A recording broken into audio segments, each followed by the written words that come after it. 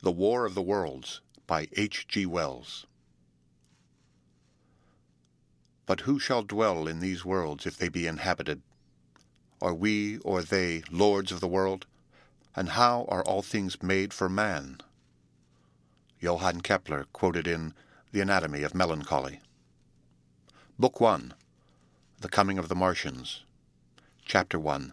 The Eve of the War. No one would have believed in the last years of the 19th century that this world was being watched keenly and closely by intelligences greater than man's and yet as mortal as his own. That as men busied themselves about their various concerns, they were scrutinized and studied, perhaps almost as narrowly as a man with a microscope might scrutinize the transient creatures that swarm and multiply in a drop of water.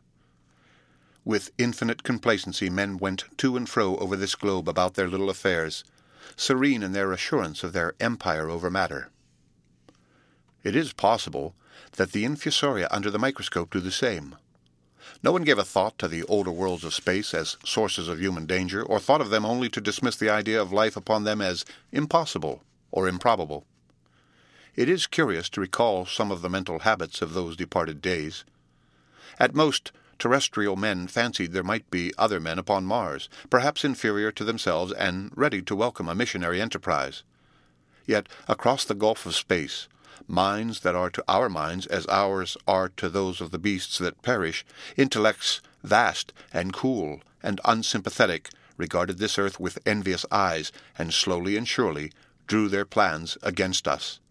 And early in the 20th century came the great disillusionment.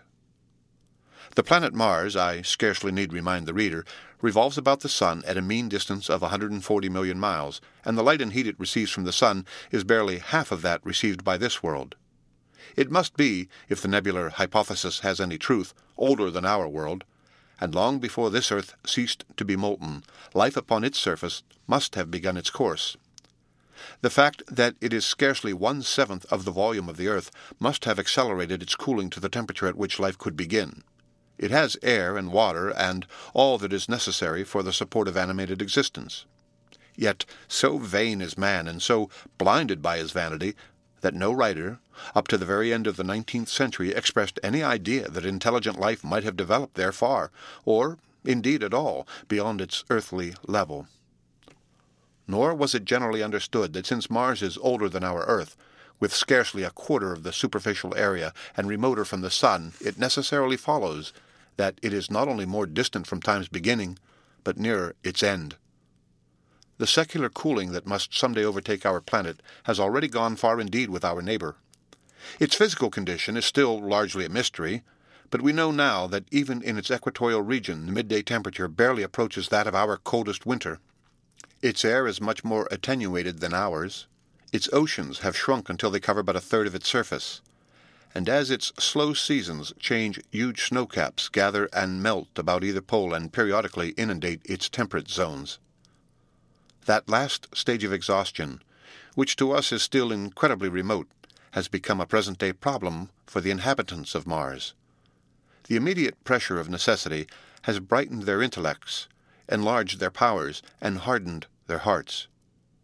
And looking across space with instruments and intelligences such as we have scarcely dreamed of, they see at its nearest distance, only 35 million of miles sunward of them, a morning star of hope, our own warmer planet, green with vegetation and gray with water, with a cloudy atmosphere eloquent of fertility, with glimpses through its drifting cloud wisps of broad stretches of populous country and narrow, navy-crowded seas.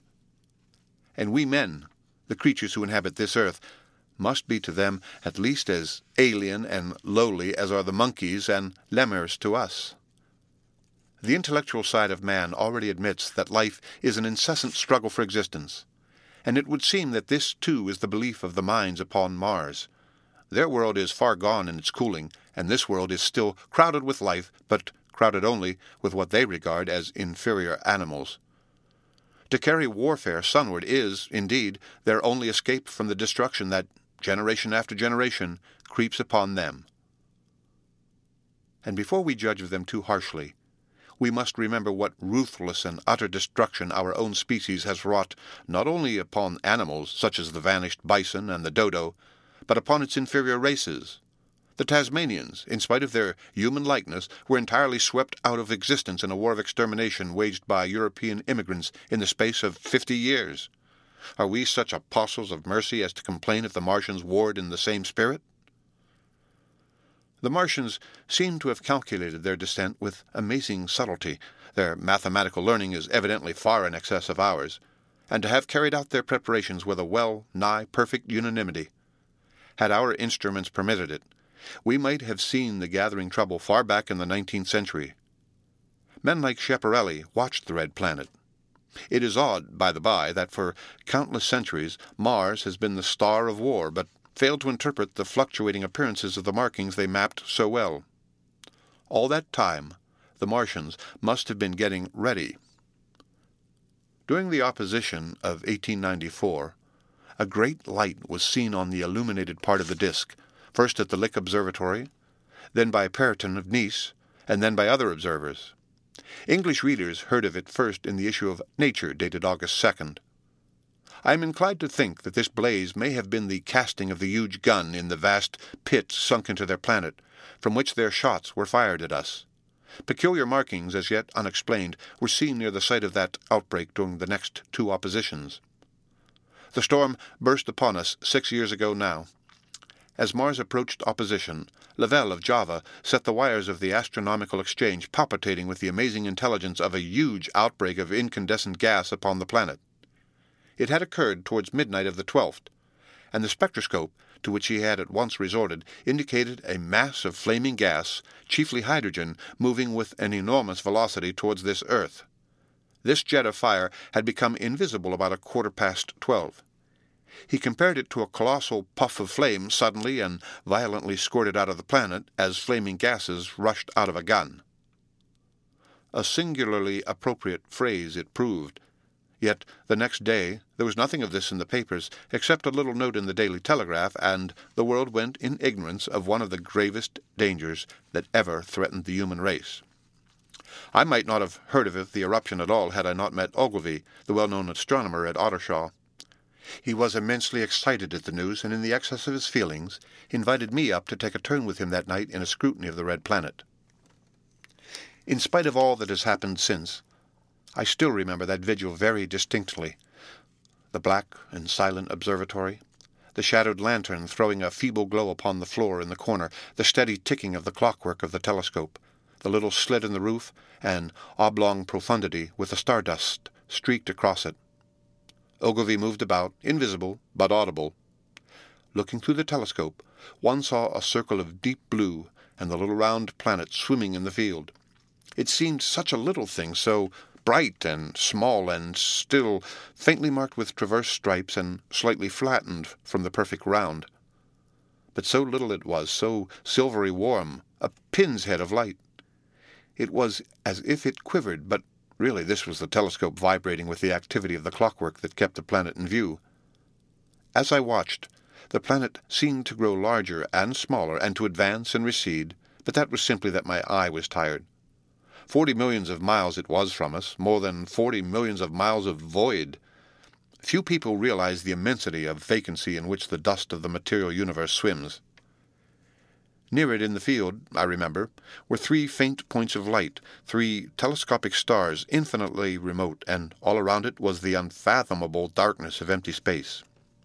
You know how that blackness looks on a frosty starlight night. In a telescope it seems far profounder, and invisible to me because it was so remote and small, flying swiftly and steadily towards me across that incredible distance, drawing nearer every minute by so many thousands of miles, came the thing they were sending us, the thing that was to bring so much struggle and calamity and death to the earth. I never dreamed of it then as I watched. No one on earth dreamed of that unerring missile. That night, too, there was another jetting out of gas from the distant planet. I saw it, a reddish flash at the edge, the slightest projection of the outline just as the chronometer struck midnight.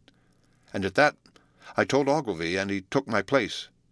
The night was warm, and I was thirsty, and I went stretching my legs clumsily and feeling my way in the darkness to the little table where the siphon stood, while Ogilvy exclaimed at the streamer of gas that came out towards us. That night Another invisible missile started on its way to the Earth from Mars, just a second or so under 24 hours after the first one. I remember how I sat on the table there in the blackness, with patches of green and crimson swimming before my eyes.